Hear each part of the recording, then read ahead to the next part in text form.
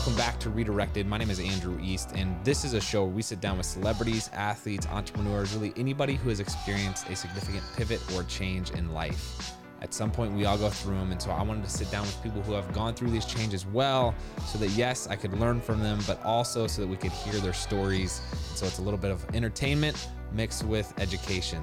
I'm really excited about today's guest. We sit down with Johnny Weir. Johnny is an American figure skater, he's a fashion designer, and he is a TV commentator. You've likely seen Johnny on your TV during the Olympics, either as a competitor or as a commentator, and he is entertaining to say the least. But I really enjoyed my conversation with Johnny today because he's really thoughtful in his approach to his career, and he shares everything he's been through, the ups and downs of it, but also what it's like transitioning outside of competitive sports and what he's done after. So he's written books, he's written songs, he's acted, really has done the full gamut of experiences to try to find what his next thing is.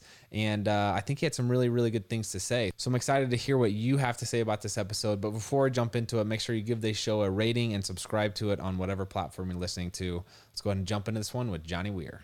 Johnny Weir, it's good to see you again, man. Hi, you too. I mean, this is super awkward, first of all, when my people told me, okay, it's a podcast, but it's also a video. It really threw me for a loop because I'm the least technological person you'll ever meet. So downloading an app, I thought the Wizard of Oz monkeys were going to fly out of the camera at me. I'm terrified someone's going to hack me or they're going to steal an encryption. So this, only for you, fellow athlete, will I endeavor to do something technologically savvy. Well, I appreciate that. It's no big deal other than I will have access to your computer camera from here on out, but everything else should be good. Yeah, no, I'm kidding. Don't watch.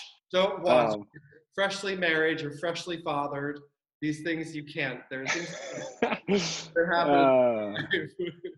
All right, do you remember the last time we saw each other? It was the Cupcake Show, wasn't it? That's right, Cupcake Wars. Yep. Do you remember how Sean and I did? First out. We were the first voted out. Oh, God, See, that's the thing, because I lose so I hosted a show on the Food Network for a while, and I couldn't lose that. But every other thing that I've ever done for the Food Network, Chopped, Cupcake Wars, all of that, I'm usually the first one out. I can't believe I didn't remember that we actually beat you. Yeah, we man, that was a tough loss. I think I lost sleep over that, but that was fun. I guess that was our first time. What'd you say? Are you better at it now, the cupcaking?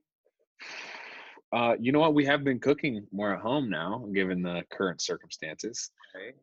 So brownies are a safe play for me. You do a lot of cooking? Fair to poor. I like cooking.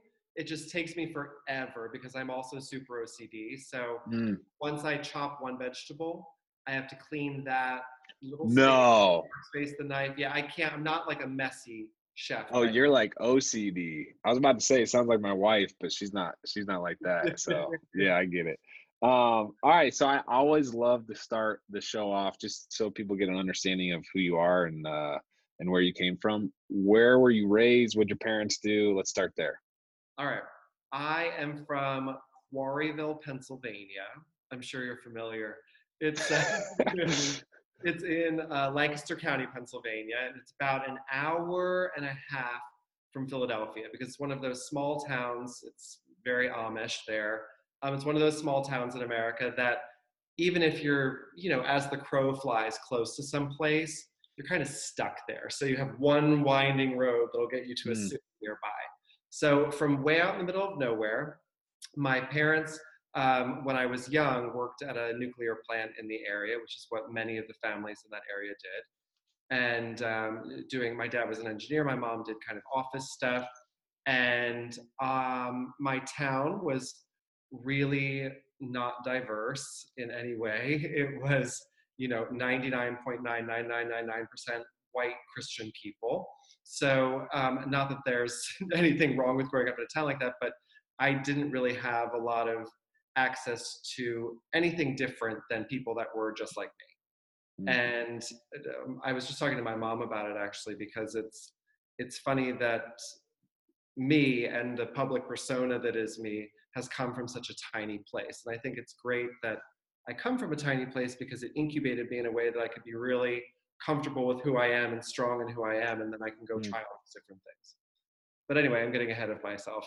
I'm from Pennsylvania, and my parents work in the No, that's really interesting. I want to circle back to that because you have become this cultural icon in so many senses. But from my understanding, it sounds like you moved to Delaware. Was that strictly after you found your passion for skating? You were looking for a coach. Is that how that worked? Well, I had no idea what I was getting into with skating. I mean, again, where I'm from, there is no real different path that people take than what their parents took or their aunt took or their best friend. Everyone kind of filters into the same sort of lifestyle, and raising an Olympic figure skater from the middle of nowhere seems like kind of a tall order and a big ask, especially for a community that isn't very different. It doesn't like to break the mold very often. So I did sort of normal things before I started skating. I can't say I played football. I played soccer. My brother was the one who took up football. I played soccer, and I was terrible at it. And I tried skiing, and I was an equestrian. I was actually a very good show jumper in equestrian before I got into skating. And I got into it because I saw it on TV, like so many people do, and wanted to try it. And a cornfield behind my house had frozen over. It was during like the 1994 saga of Tanya and Nancy, and skating was super popular in the United States. And we had a pair of used ice skates in the basement. And I went out on this cornfield, and I just started scooting around and figuring out what it was. So that's how I started skating. And I was already like 11 and a half when that happened. So, I mean, having, married Sean, I'm sure you understand that in figure skating and gymnastics, they're a little bit similar, where the younger, the better. Like if you're able to win competitions at 8 years old, win them, because you won't make it to 20. So I was really late to the game in terms of, my parents got me these group classes at the University of Delaware in Newark, Delaware, which was the closest big rink with coaches that was near me. So we got these group lessons, and I was like a foot taller than all of the other beginner kids that were starting at age 2, 3, 4.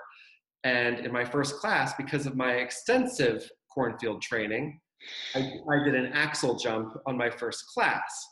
And the coaches that were teaching it were all kind of like, and I didn't know any different because it's just what I saw on television, and I taught myself to do it. So they came up to my mom and said, "This is weird. We really think this is what Johnny needs to be doing."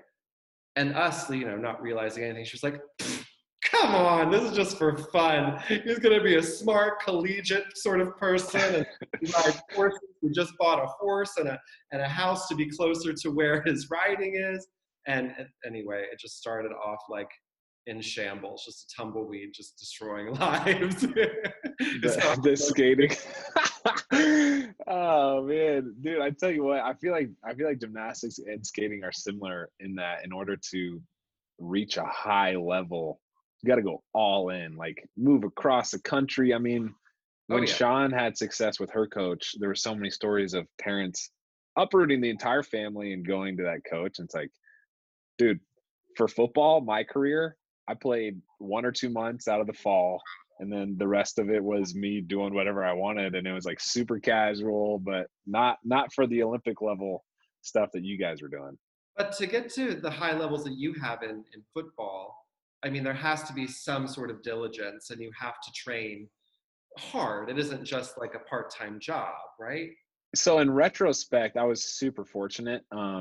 Just like in different states, there's different kind of methods. Like, so Indiana doesn't have spring football. A lot of the southern states do. And so you're playing football like 4 or 5 months. Indiana, right? It's still cold there in spring. It's super, exactly. Yeah. Probably like Delaware is. So, dude, so you're my third person I've met from Delaware, and every one of them has been fantastic people. So way to keep the trend going. Who else is going? How long have you been doing this podcast? And why am I just hearing about it? And who else do you know? Chuck Wicks is a country musician. I don't know if you know him. Fantastic. No, And then someone who we work with, Lexi, you wouldn't know her, but I she's don't know. good people. Well, Um, big ups to the Delaware people. I mean, yeah, Delaware, Delaware is a cool place, and then it's so tiny that you can really focus on what you do and focus on your work. yeah. And I mean, I trained for my first Olympics here in Delaware, and then I moved to northern New Jersey and New York to train for my second with a different coach. And I spent a lot of time in Moscow at that same period of time training, just to kind of get away from here and be uncomfortable for a minute. Moscow, Russia, just Yeah, casually. Okay, nice. super casual. I speak Russian and I love going to Russia, and my coaches were Russian, so it was really easy, as daunting as it might sound. Yeah. Uh, Easier for me to go there than, I don't know, Utah with all of the mountains and It's so interesting. You know, the one place that I really want to go to is St. Petersburg, Russia. The Russian culture is so interesting to me. I'm a big history buff, and so like the Russian involvement in all the wars is like so fascinating for me.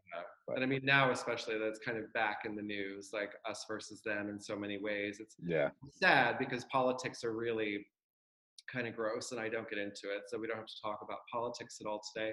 But yeah, I think the Russian culture is just so rich and emotional and strong, and it's very similar to the American culture in the way that you want to be the best at Mhm. everything you do. And I think that sort of inspired me when I was younger, because the top skaters were all from Russia, and I just loved Russian music and culture and the ballet and St. Petersburg and Moscow and the onion domes and snow and all that stuff. So that's Yeah. what I look at, like the cultural side of Russia more than the political side. But go to St. Petersburg. It's beautiful.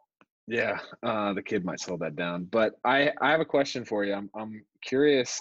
Did you end up pursuing? It sounded like you loved equestrian and was it Show jumping. Yeah. show jumping. Um, did you pursue skating because your coach said you were good at it and your parents wanted you to do it, or was it because you loved it so much? It, for when I got into riding, it was kind of or equestrian, it's what people did. Like I wasn't going to be, I wasn't big. I did try gymnastics when I was little because I liked that on TV too, but I went into a gym nearby, and there was a Chinese coach and a Russian coach, which is a great combination for gymnastics. And they took one look at me and said, "Your body will never be right." Just for you. One look. They would do a push-up for them, and they said no. So Oh man.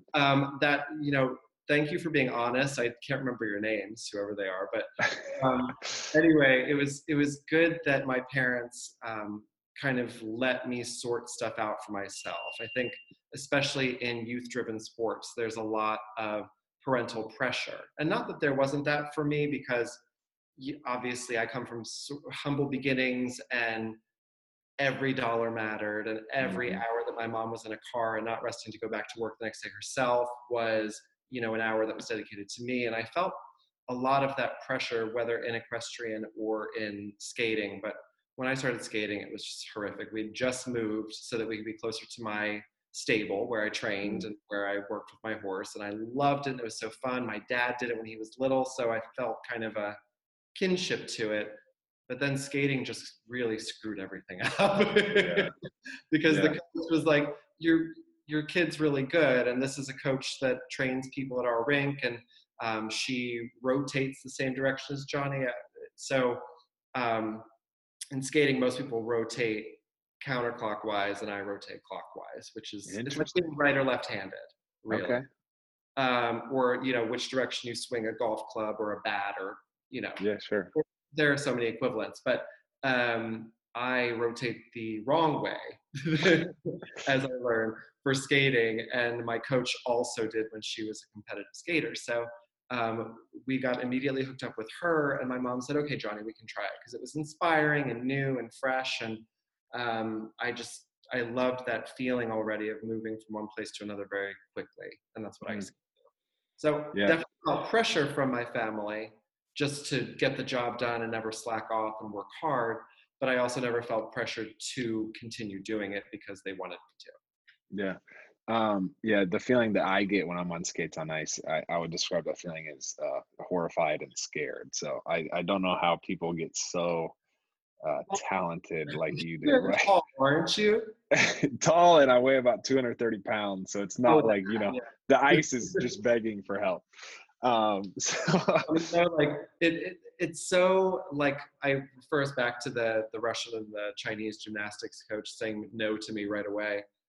You get this such a specific body for any sport you do, and you ultimately see that those body types are the ones that end up doing better in that sport and excelling than people that really have to like construct themselves and make them work and all this stuff. yeah, yeah, I mean, even being judgmental about football for a second. I mean, the so many of the offense are in such great shape and they're fit and they're the faces of the sport in many ways. I'm a new fan of football, so just shut me down if I run my mouth too hard. But then on the defensive lines and things, you see like these guys that look like they've never seen a gym a day in their life, it's crazy, huh?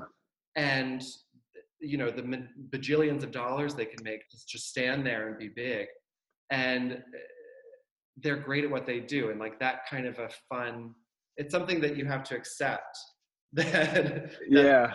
specifically for that sport, and that's what they're supposed to do. They're supposed to be a brick wall. Well, a lot of athletics is genetics, as you're saying. Just like, do you have the right body type, and did you fall? And this is what like sometimes I stay awake thinking about this. Did you fall into the right sport that your body type was made for? Like, what I'm saying? You fell into the sport late, but had it been 4 years even later, your career probably didn't happen. So like a lot of it's timing, a lot of it's luck, just because like you had to find the sport, and then a lot of it's genetics. But the thing about the football defensive line, I agree with you. A lot of them are like, holy smokes, like you could like use a couple jogs every now and then. But what's amazing is, especially as you get to higher levels, like you're dealing with a 340-pound human being who might be 6'5" that can run faster than I can, and it's like the quickness that these guys have is nuts. So I mean, I'll tell you my history with football. I with Tara Lipinski, we're the broadcasters for figure skating at the Olympics, and we do a lot of other fun side things. And one of those was the Super Bowl early on in our broadcasting career. And I never had huge ambitions or dreams of going to the Super Bowl. I wasn't a football fan. I grew up in a very Pennsylvania strong household, so we were an Eagles Steelers household for a long time. I decided long ago that my team, because my parents make me do Super Bowl picks every year, I think it's funny, but I always choose New England because that's my team. Oh no. Yeah, don't be upset with me. I know that's like a touchy subject for a lot of people, but that was just sort of how I went about doing it. And then NBC said, "Okay, Johnny, you and Tara are going to work the Super Bowl." And while it was exciting and a huge honor, I was like, "What are we going to do? Like, what? I can't like go play football with anyone. I can't like do a really like gayish thing and like talk about spandex and jock straps and things. So what am I going to do?" And they sent us to the media day, which I had no idea what kind of circus that was. It's a big deal. They were all so nice to us because we really had just come off the Olympics, and also we're like 17 feet shorter than anybody else, Tara and I. And we show up, and I'm in my full ruffles and necklaces, and Tara's in her little cocktail dress and shoes like that, and we just were so out of place that everyone was kind to us. And I became a football fan that day because Gronk hugged me, and his arms ran around twice. I knew I had a point. I'm bringing this back to the body for the sport. So his arms wrapped around me twice, and I was forever going to be a fan, not only of football, but of Gronk himself and the Patriots. So he's an easy guy to be a fan of. So, I feel like we have a lot in common. One of those is not the fact that you were on the honor roll in high school. I was not. But then you went into the University of Delaware. You ended up dropping out. Was that to pursue the Olympics and do that? So can you? I mean, you had an epic career. let's see, two-time Olympian, 2008 world bronze medalist, two-time Grand Prix. You know all this. The list goes on and on. I The did a list lot goes of on and on. stuff. Of all the things that you did in skating, what would you say you're most proud of? It doesn't even have to be one of the awards you won. It could be Yeah. some. There was because I got into skating very late, and because I'm not from the typical sort of skating family whose parents were into it, or their grandma was a great skater, or they live in a place with skating all around them. Like New England, for example, has rinks everywhere, and everyone knows a little bit about skating or hockey. I don't come from one of those communities. So when I started at 12, taking my first lesson at 12, I was so late to the game that we had everyone telling us exactly what I should be, who I should work with. It was still the late 90s, so me being a little bit gayish and effeminate was, still a problem because people have a misconception about figure skating that it's just all gay dudes, which isn't true. Not for lack of me searching them out, but it's just not like that. So I was getting a whole bunch of crap from people just about being too effeminate and ways to skate that was less balletic. And, I was always inspired by Russia, and that's how they do things over there. But we had so many different opinions coming at us, my family and me, about how to do this right, that immediately when I stepped into the sport, I was just over the top, overwhelmed, exacerbated by people putting their opinions on me, that I decided none of the opinions actually mattered at all. And I'm glad that I was 12 and old enough to kind of sort that out mentally for whatever version of it I saw as a 12-year-old. But Wow. the proudest thing in my career is that everything that I accomplished and did, I did on my own and chose myself with my family and my coaches, obviously. But I chose what direction my life was going to be, and I chose what direction my public image was going to take. I decided all these things. And while, it could have been cool, I was like 16 when I had my first offer from an agency to look after my career. And it was this guy from one of the big ones. And he said, and this is in front of my mother, and I hadn't come out to my mom yet or anything. And, you're 16. And we're standing there in this meeting with this guy, and he said, if you're going to work with us, though, you can't be gay because we can't package you that way. And, obviously we said, no, thank you. But if I had gone that direction and said the right things and done all the right things and been the Wheaties box and all that stuff, I don't think now, so far out of my career, I would have been proud of everything that I'd done when I look back. There's nothing wrong with people that do that. I'm not that kind of person to do what I'm told just because someone says to. And I kept to my guns the whole career. So that's what I'm most proud of. Dang, man, I got chills. That was not the answer I was expecting.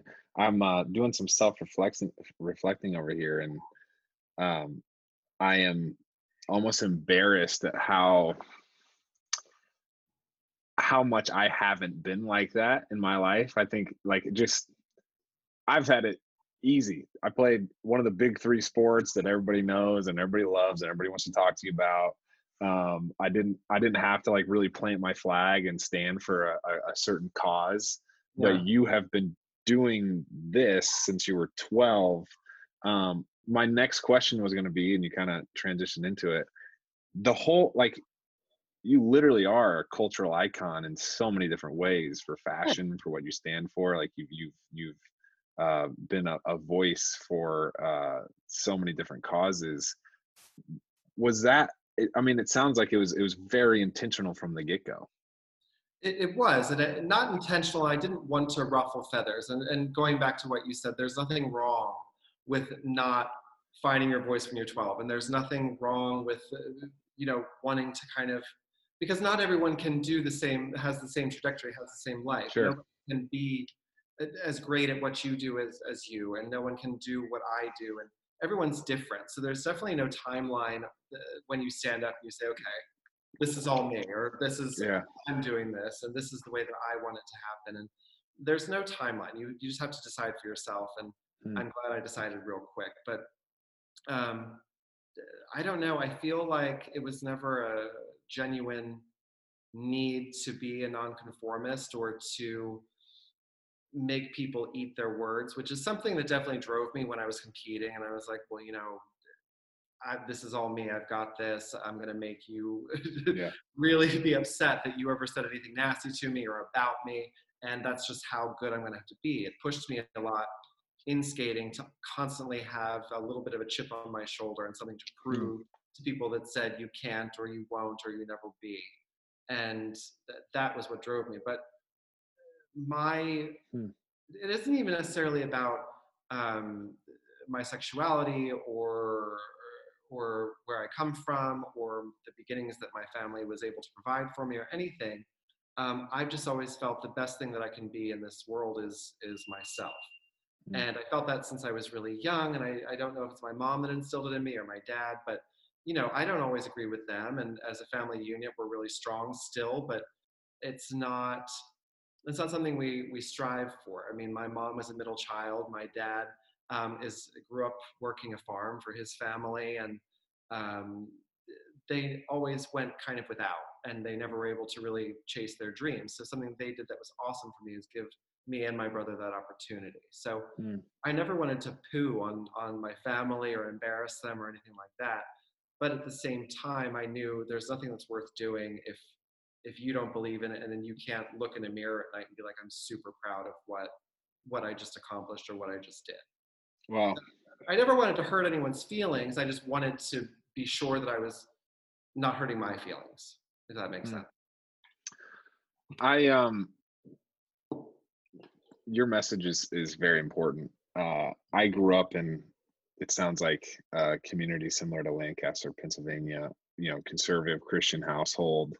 And one of my frustrations with that community is like, there seems to be this pressure of, hey, if you're not using the same lingo as we are and doing the same activities and events as we are, then maybe you're not on the same level of spirituality as us.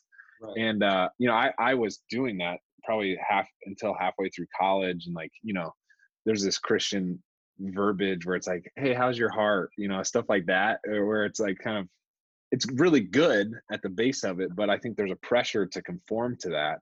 And so one of the things that I feel passionate about is everyone has just like you said, it's such a unique trajectory, such unique passions, things that they're interested in, and paths that they can pursue. And whether you agree with someone else's path or passions or not, or how they were made, it's way better just to like embrace the differences than it is to quarrel over them. So anyway, I am I agree. Yeah. I mean, good for you. It's hard, especially, I mean, I'm not super religious in any way. And religion and I find fanaticism about different aspects of people's lives and the things that they choose to follow and believe in life, it's really comforting to them, but then also it creates this rivalry and competition. Well, I donated this much to my church, or I prayed this many hours today. Yeah. And then, I have a round baking pan, but you have a square one. I mean, there's all this stuff that just is so human nature to be competitive about, and it has nothing to do with your religion, your skin color, your sexuality, none of these things. It's just about you trying to be better than someone. And aside from competition, I feel like, in sports, you don't need to win all the time. You just have to accept that there are people that do things and win in their own ways. Yeah. There's even spiritual or religious backing to like this concept of embracing differences. Like Christianity, it's the body of Christ, where like each of us has a different talent or use, and it's like I just feel like a lot of that gets skipped over because of this is how we are as humans, I guess. But okay, when I Google Johnny Weir, I see the hair, I see the fashion, and you have such a distinct style to you. When did that start? First of all, I'm sorry you're getting all of this. Dude, I feel like I mean, I'm at home and I don't know how to do my hair. I don't know how to do my makeup. That's part of, the professionals that work with me to get me. Okay. But yeah, something I've always loved is fashion, and I love being an entertainer. So what I do is work in television, and that isn't just my voice. That isn't just what you see. It isn't me singing and dancing to trombones or something. It has to be a fully developed story. And the fact that I love fashion is really helpful to me doing what I do, because not only do I think I speak very well on TV, and despite not going to college because I was training for the Olympics and stuff, that I've really tried to study and learn, English. I've really tried hard to learn English, and and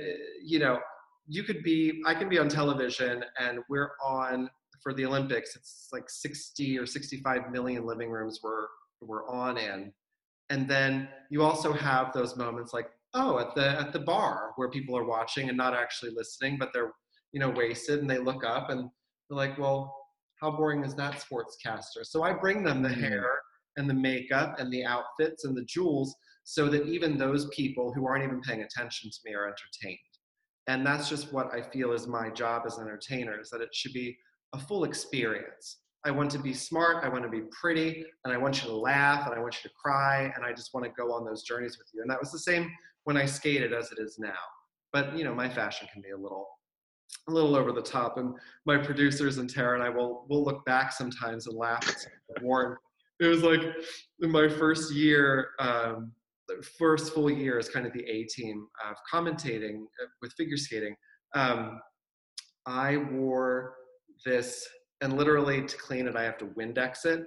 It is a patent leather cocoon that you can't move your arms in. So I'll sit back a little bit, but I couldn't use my arms. So it was just like this to like pull my microphone up, because I couldn't move, or it would get like way up over my head. Anyway, I wear a bunch of dumb stuff, but I love it, and I stand by all of them because they're all my treasures. I mean, I collect stuff. Do you collect anything in your life? You know what? I used to collect Pez machines, as random as that is. Yeah, I know. Play those. So do you have a shelf for them, special one? So I did. I was big into collecting. I had shot glasses from every place we traveled to. Pez machine. I did the quarters. I feel like there's one thing I'm missing out. But anyway, then our house burned down, and then I was like, I'm done collecting. Yeah. So that's a whole side story. But sorry that happened. Yeah. No, actually, it ended up being a really good thing. It was like a good perspective changer of like, hey, you know what? It's not the things that I accumulate that's important. It's the relationships that you form. So. Anyway, that took a really somber twist. Sorry about that. Well, there we go. Has dispensers and send them over.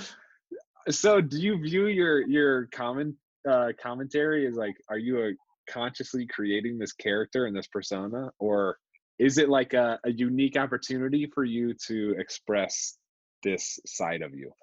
Well, I think with commentary, it's a really tightrope that me and Tara both walk. So figure skating, like any other sport or profession, is really cutthroat, because everyone's trying to be number one, and everyone wants the gold medal or the promotion or whatever it might be.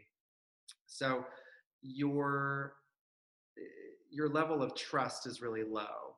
And Tara and I, for some reason, have found each other and can really trust in each other for the messages that we give and the styling that we do, and the fact that we're both kind of relying on each other to make these shows a huge entertaining success. Also with Terry Gannon, our play-by-play, he's an amazing basketball player, and I've just seen a documentary. His really short shorts. Anyway, I digress. So this whole persona, it's all in me, but I think the most important thing to both Tara and I as a team is to kind of reacquaint and re-educate people with figure skating, because after the success of skating in the 90s, when Tara won the Olympics in 1998, to when I was competing in the Olympics in 2006 and 2010, even though it was like 10 years, it was a lifetime in terms of how the United States and America accept figure skating and how they want to see it. And there was a judging scandal at the 2002 Olympics, and we lost a lot of credibility. And then because of that, because the judge was paid off to vote for one couple over another, and it our sport just really got hurt. And gymnastics going through it as well now. And I mean, every sport has its ups and downs of popularity. And Tara and I were so hell-bent on making sure people understand what we're talking about. We're not going to talk over them, we're not going to talk under them, and we're not going to lie to them. So if a performance was terrible, and we got a lot of flack for this at the Olympics, because it was our first Olympics where the millions saw us, and it wasn't just people on like the cable channel watching it live, it was everyone. And we got a lot of flack for being too harsh or too mean. And I was pretty genius, and I said, you know what, we're commentators, we're not complimentators. And that was one of my kind of moment. But if you want people to really understand and truly understand your sport, you have to tell it like it is. So someone falls 3 times, I can't say, oh, but he's got a heart of gold and he tried hard.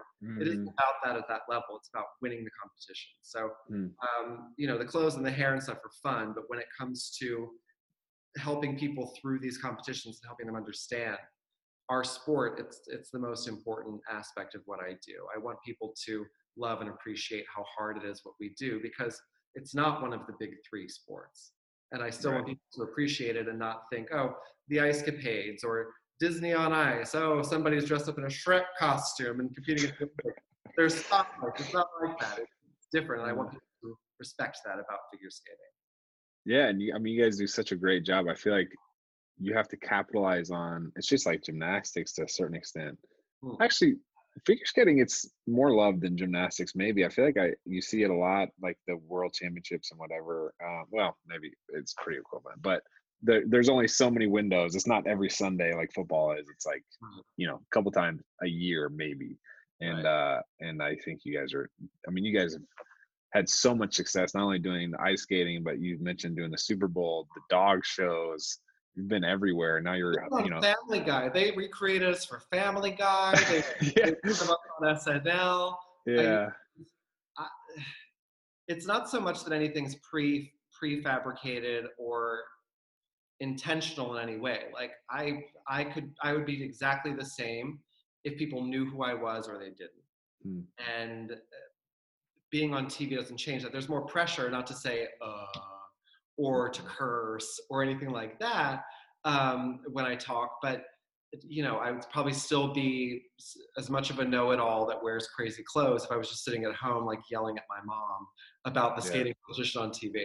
So people get exactly what we are, and I'm so not shocked, but I'm just so honored that people kind of go there with us, and they have fun, and they like what we say, and it isn't just so much about, oh, what a beautiful performance and her dress was so pretty. It's about, well, she fell 3 times and this is why she lost the competition. In addition to, she's super pretty and has a heart of gold. But it's just the fact that we can bounce around and do so many things. I mean, my dad's never been more proud than when I worked the Super Bowl. After the Super Bowl, I was at a gas station with my manager in Los Angeles. I don't know if it was a gang of bikers or if it was just guys that bike together. I was just at the gas station, like pumping her car up, and they pull over. Hey, you're Johnny, right? Maybe. And then I said, what's this about? Bro, F word, loved you at the Super Bowl. Now that I'm not just a figure skater or just somebody who wears weird clothes, my demographics changed entirely. It was mainly like skating fans for a long time, but now I'm getting like people my dad's age, people my brother's age. It's just been mind-blowing, and that we kind of bounce around anywhere, and I'm just going to keep like flossing myself and making myself blush talking about myself, but it's been cool. It comes as no surprise to me that you've had such success. you honestly communicate wildly clearly. It's impressive. And now I'm feeling all self-conscious about all the filler and gap words that I have. So I have a lot Your of English is work to do. good. Your English is really But good. thank you. Um, I'm curious, did you have I know you still skate. I know you did, it looks like an event in Japan um last June even. But did you have a hard time transitioning out of like the competitive skating? Well, this is a long story, so you might have to edit some things. Okay. But figure skating and Olympic sports or sports in general, as you know, kind of they take over your entire life and your existence, and everything that you do is for that purpose of making a team or standing on a podium, whatever it might be. So when you give up this thing that you equally love and hate on a daily basis so hard, it's almost like you have no light at the end of the tunnel and you have no dragon to slay every day. So I just made the decision, and I have cried so many times, like just randomly talking about it. But skating has an afterlife. We do tours, and I still perform all over the world. And I'm going to stop doing that in 2022 at the end of the summer. And I rarely get to perform in the United States anymore. I have a residency with Bryant Park in New York, and I primarily am in Asia and Russia for my shows. And it's getting harder and harder as I get older to prepare for them. And I'll skate at 1 a.m, and then I have to diet, and there's just all this stuff that goes into it that nobody sees or cares about when they're watching you perform. But it's harder the older you get. But when I stopped competing, it was kind of a natural progression. So 2010 was the Olympics of my dreams. I performed better than I ever had in my life, and the support that I was getting, and it was new that social media was around. And I remember like getting up to 90,000 followers on Twitter, like the night of the free skate. And it was just the perfect ending for my competitive skating career. And my coaches were happy. My mom was happy. I mean, aside from my results, I came in 6th, and I thought, and we all thought I should have done much better. But politics is a judge sport, whatever. That was beside the point. But I had that kind of life-changing moment at the end of the performance where I'm looking up, and the whole arena standing, and I was perfect, and that should have been where it ended. And then I started touring, and I never officially retired. And a couple of years after that Olympics, I was just thinking, I was newly married, and I was just like, let's take the world by storm, and let's try and do this again. Let's try and skate. Let's try and be ready. I called Galina, my coach, and she was like, "Oh my God, really? No, you're so old." Anyway, we tried. We started, and day by day, I started to get my skills back together. And then, it was. I'm not a very competitive person. I'll put that out here before I continue the story. Like, I don't compete to win, aside from the actual thought of, oh, a gold medal is nice. I don't compete against other people. I compete against me. So I went back and I trained all summer, and that also meant that I had to start dealing with the federation that governs my sport again, and judges and people. And in the meantime, between the Olympics and then, I was just kind of like a famous person, and I'd show up on a TV show, and I was having fun. And for the first time in my life, I could have a drink if I wanted to, and I just really started to live like a person, instead of a sparkly robot. And it was nice. And then trying to slap that all back into being this ferocious competitor was really hard. And I made it through one competition, which was not super successful because I started to realize how old I was for my sport. I was 27. I started to realize how old I was and how ill-equipped I was to be competitive again, because I hadn't had that training in a while. So I entered a competition and then retired from the free skate, And I just decided, okay, the morning of the free skate, Johnny, it's enough. Like, you've already had that moment that you should have ended your career on. You tried again, valiant effort, gotten really, I was so skinny and pretty. I was in such good shape when I came back. But once you're out of it and you lose that fire, you can't really do much of anything. But I'm still skating now when we're not locked down in houses, and still trying to stay in shape because it's something that I still love to do. Long story. You're welcome. So it was a difficult transition. It was, and I still will find myself. Thank you for bringing me back to your original point. It is hard. It's really hard to go from people looking after the goal that you've set for yourself. So I had a coach and then 2 backup coaches that were part of my team every day. I had my costume designer, all of my massage therapists and doctors and dentists. Everyone also was, I mean, for my second Olympics anyway, all of them were Russian. All of them were tuned into what I was trying to do. My mom and dad, my little brother, like, we were all kind of holding on to this little pearl, which would be my Olympic gold medal. This dream, this thing, and you just kind of push it slowly forward. It takes a village to raise a child, and then all of a sudden it's over. And that kind of connection you have with the people in your life to, wow, I'm not a pearl anymore. What am I gonna do? Like, it's Wednesday. What do I do with today? It's definitely a hard transition, but you know, everything that I have had in my life is a gift, and I try and, you know, ultimately come back to the fact that I'm lucky to have had the opportunities that I have and that will continue to have. And for all of those, you have to work hard.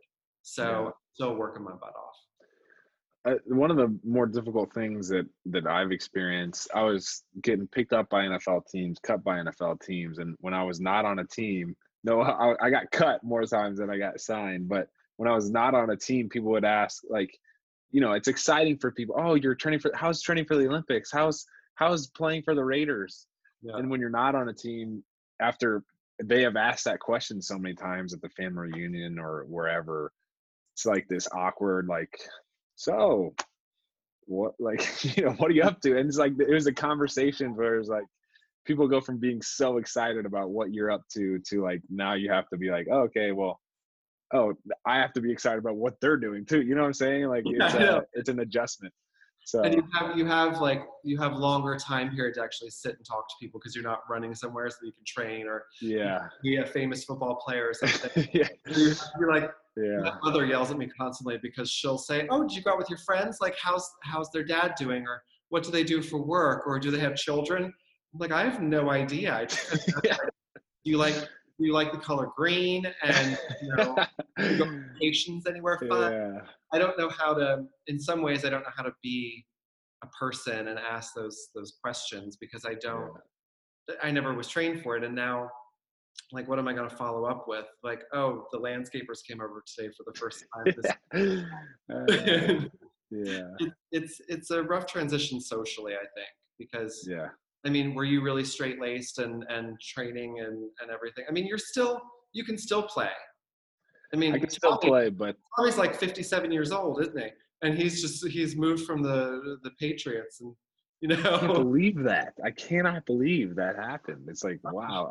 I grew up a Colts fan, Johnny, so the Patriots were like, you know, the last team that I was going to root for. But you said that what you had this chip on your shoulder, and what kind of drove you was like the nasty words that you heard. I'm sure. What did you always like use when people said some nasty stuff to you or about you? Did you not use that to like light your fire, or were you more about, I'm gonna be beautiful and I'm gonna win? Or was that more No, it was that's interesting. I had a couple coaches that I respected tell me that I wasn't gonna play Division I football, and there was kind of this like, I'm out here to prove them wrong. I think when I got to college, though, I shifted from that mentality to like, hey, I'm just along for the ride. I can't believe this is actually happening. And just like, I give it my all. And that's just kind of my mentality of like, if I'm in the weight room, I'm going to be going all in. And if I'm on the field, I'm going to be going all in. Has that motivation that you use in skating carried over into like what you're doing now, of the chip on the shoulder? Mm, in actual skating, now when I'm performing in these tours, I feel very much like mommy because I'm much older than most of the kids that I'm performing with. So in these Japanese tours, for example, there are other guys from my era, and we still perform together, which is really cool because we can now become friends and lifelong people. Because in a sport like this, those are my high school friends. Those are the guys I went to college with. Those are the guys that you kind of stay in touch with and see at the 5-year reunions. These other competitors and these other skaters, those are my people. And you don't appreciate that when you're in it, but now that I'm older, I can. But anyway, the tours, I'm starting to feel older and older, and I can't physically compete with the 16-year-old Russian boy or girl that's kind of in this tour with us. But I'm going to show them everything that I've learned, and tell them how to behave properly on the tour, and that you have to skate very well if you want to go and have fun and go shopping and do all this other stuff. So I'm not super motherly for the most part, and I don't know if I'll ever have children in my life, but I definitely feel some sort of this protection thing that comes when I'm skating over the over the other skaters and the other tour group members and stuff. But the chip on the shoulder definitely still drives me to a point. But at some point you grow up and you can't just kind of pop off whenever anyone offends you or upsets you. And it hurts your feelings. It makes you feel bad. There are classy ways to deal with those sorts of things. And working with NBC has really taught me a lot about restraint and getting your point across in other ways than getting angry or getting upset with things. Because, I mean, you're a public figure. Sean's a very public figure. I'm sure, Tara, she had a rival when she was competing, Michelle Kwan, who was America's sweetheart. And then, she beat her at the Olympics. Tara beat Michelle at the Olympics, and Tara just started she was, no one wanted any parts of her, and people were so mean to her. And I'm sure there's the same for Sean and her rivals in gymnastics. And at some point you just have to put all that down. And if somebody says something nasty online, or you hear a TV report about yourself and it's just really not nice. And I went through a really nasty public divorce, which for legal reasons I can't discuss more than saying that, but it was really nasty. And my entire family was kind of put on blast, and there were lots of lies out there, and it was hurting not only my feelings, it was hurting my career and my future. And you learn really easily that while they can kind of ignite you, that chip on your shoulder, the bad stuff that people say about you, deal with it in a classy way. Deal with it in the kind of silent and strong and intelligent way where ultimately you win. When you're on 60 million people's televisions or the Olympics, these people are going to say some nasty stuff. And you don't respond, but then you find your way to overcome that and beat them and make them kind of yield to what you're saying. I'm going really off topic, but no, not as much. I'm not driven as much by negativity now as I was when I was an athlete.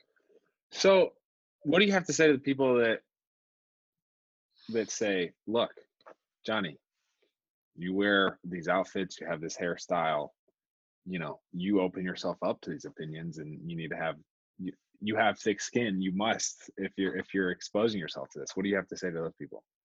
You're welcome. Okay. If I didn't do all that, you'd have nothing to talk about. Honestly, you're so accurate. You execute your job as an entertainer as well as anybody else, probably better, because there's not only the conversation about what you're commentating, but also how you're commentating it and what you're wearing when you're commentating. You've started this conversation. You do a fantastic job. Thank you. But that's the thing.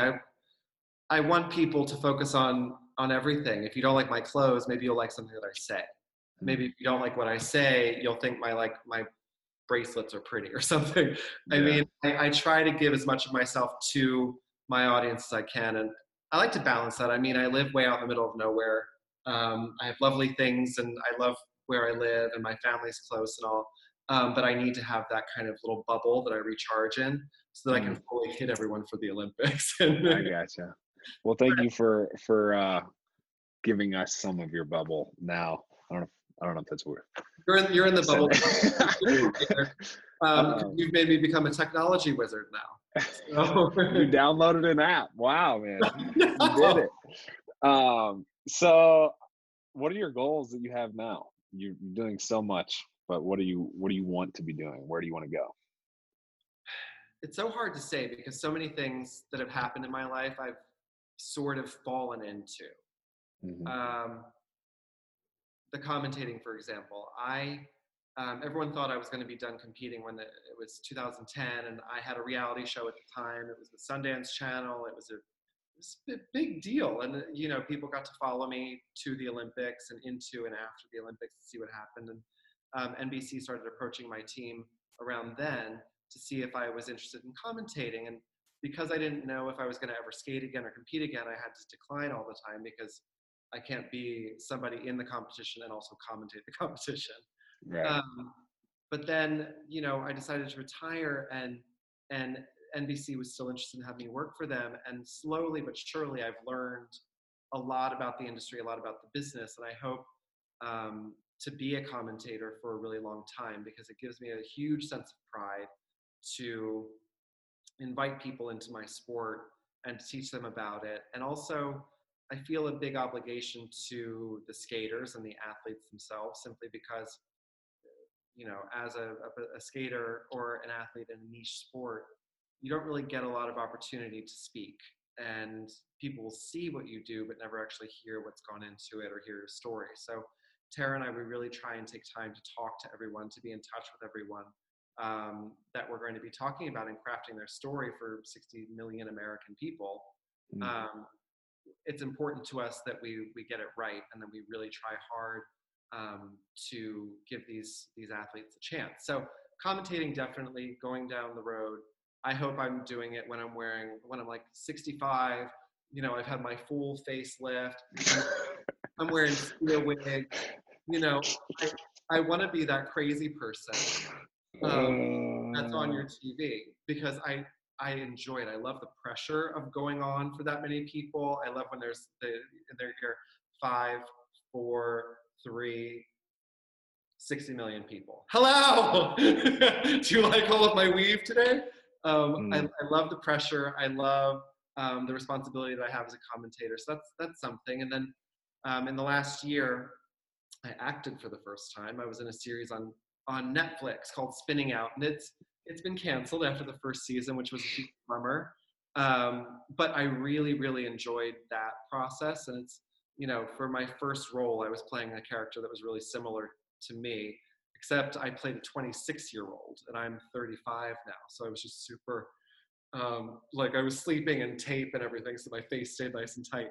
But but that was really an interesting experience because I'm kind of animated and I move around a lot, and I'm a dancer, and I couldn't hit marks. And also, I'm so used to doing live TV that I would change all of the lines that they had for me to say, and they'd run over in between each take and be like, "Johnny, we pay writers for a reason.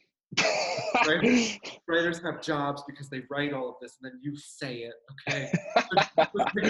And it was such a cool thing. So I'd love to act more. I really want to be in a skating movie.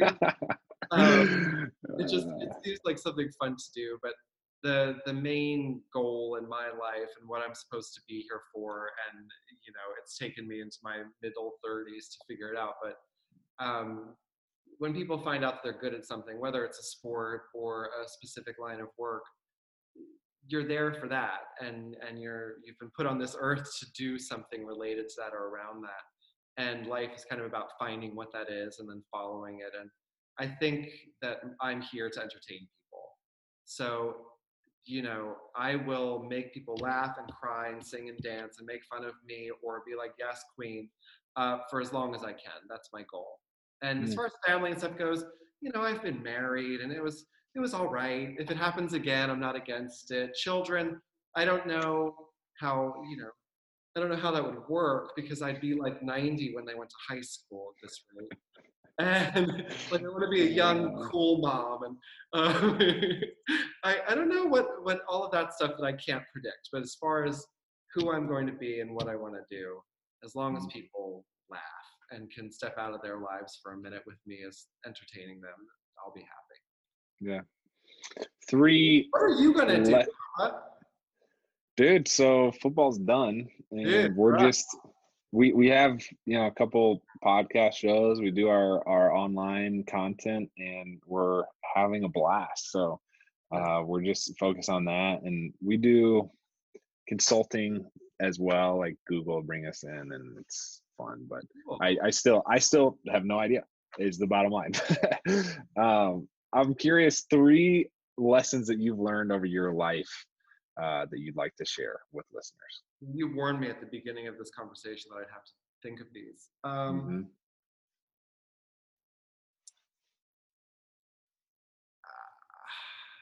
There's so many. It's hard to like boil them down into like those 3.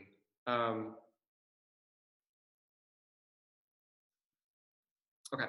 I feel like always remember where you came from is something that will get you very far in whatever your future holds. I think the people that for lack of a better way of putting it, go Hollywood, or you know, they get a promotion at work and they start acting differently or riding on a high horse and never remembering their struggle or how hard they cried for something or how much they bled for something or how much they sweated, whatever bodily fluid.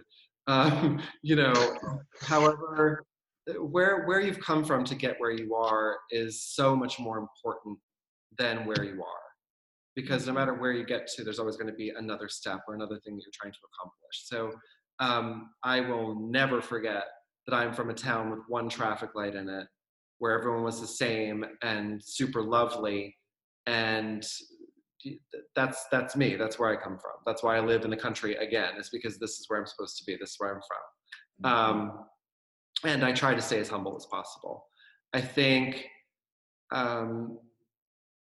believing in yourself before you expect anyone else to is very important. So if I didn't think I could be a champion figure skater or a great commentator or whatever it might be, if I didn't believe it, nobody else would. Judges wouldn't believe in my abilities, or you know, the people sitting at home when I'm on television in my blazers, they wouldn't trust me to tell them anything or to make them laugh or cry, which is the only thing that I really want, is for them to go on that journey with me. So I believe in everything that I am going to do. And I also believe in, this came after my real competitive career, but my ability to fail. That's something that we're not allowed to really do, I think, as young people. Whether it's in school or sports, you aren't allowed to try something and not be good at it. You're not allowed to not succeed, to get an A, to you know which of the languages to take, or which sports team is going to be the team for you. There's no time for that when you're young. And I find that when you get older and you start looking at yourself with much kinder eyes, and what you've done with your life, and you know, letting yourself live a little and try something different. I mean, I try everything, whether it was us on the cupcakes, or you know, I taught a pilot recently where I learned how to do trick riding on horses, like doing flips and stuff on horses. And you know, why would I try? Because I went on The Masked Singer to sing, and I cannot sing. So you know, there's all these things that I allow myself to do, to fail. And I think that's one of the biggest leniences that I've given myself, is to have an opportunity not to be good at something. You can't be a robot. You can't be great at all of it. So try and see where you fall in. And then the third one,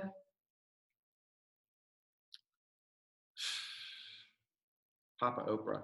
You really like make it difficult. The third one, I think, is to be kind.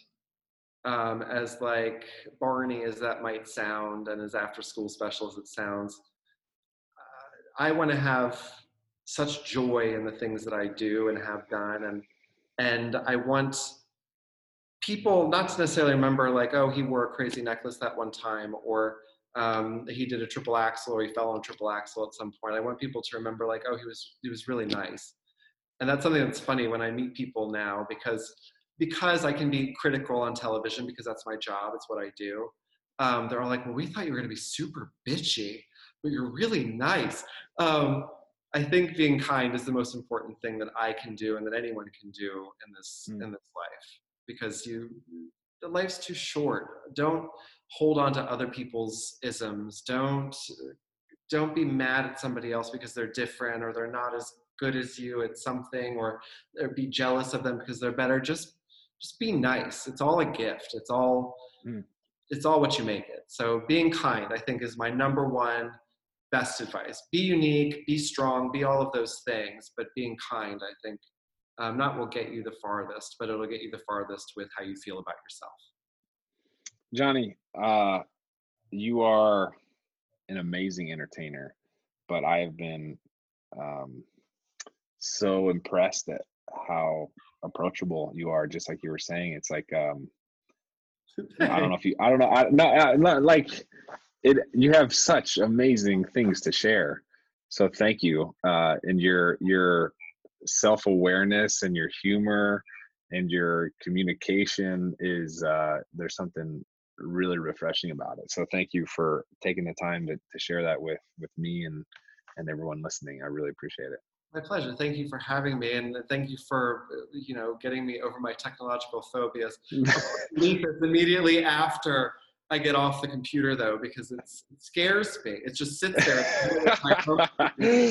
Oh man, this was fun. Thanks for the time. No, my pleasure, and good luck. And I hope we can do this again, and tell Sean I say hi, and kiss the baby and all of those things. Will do. Have a good one.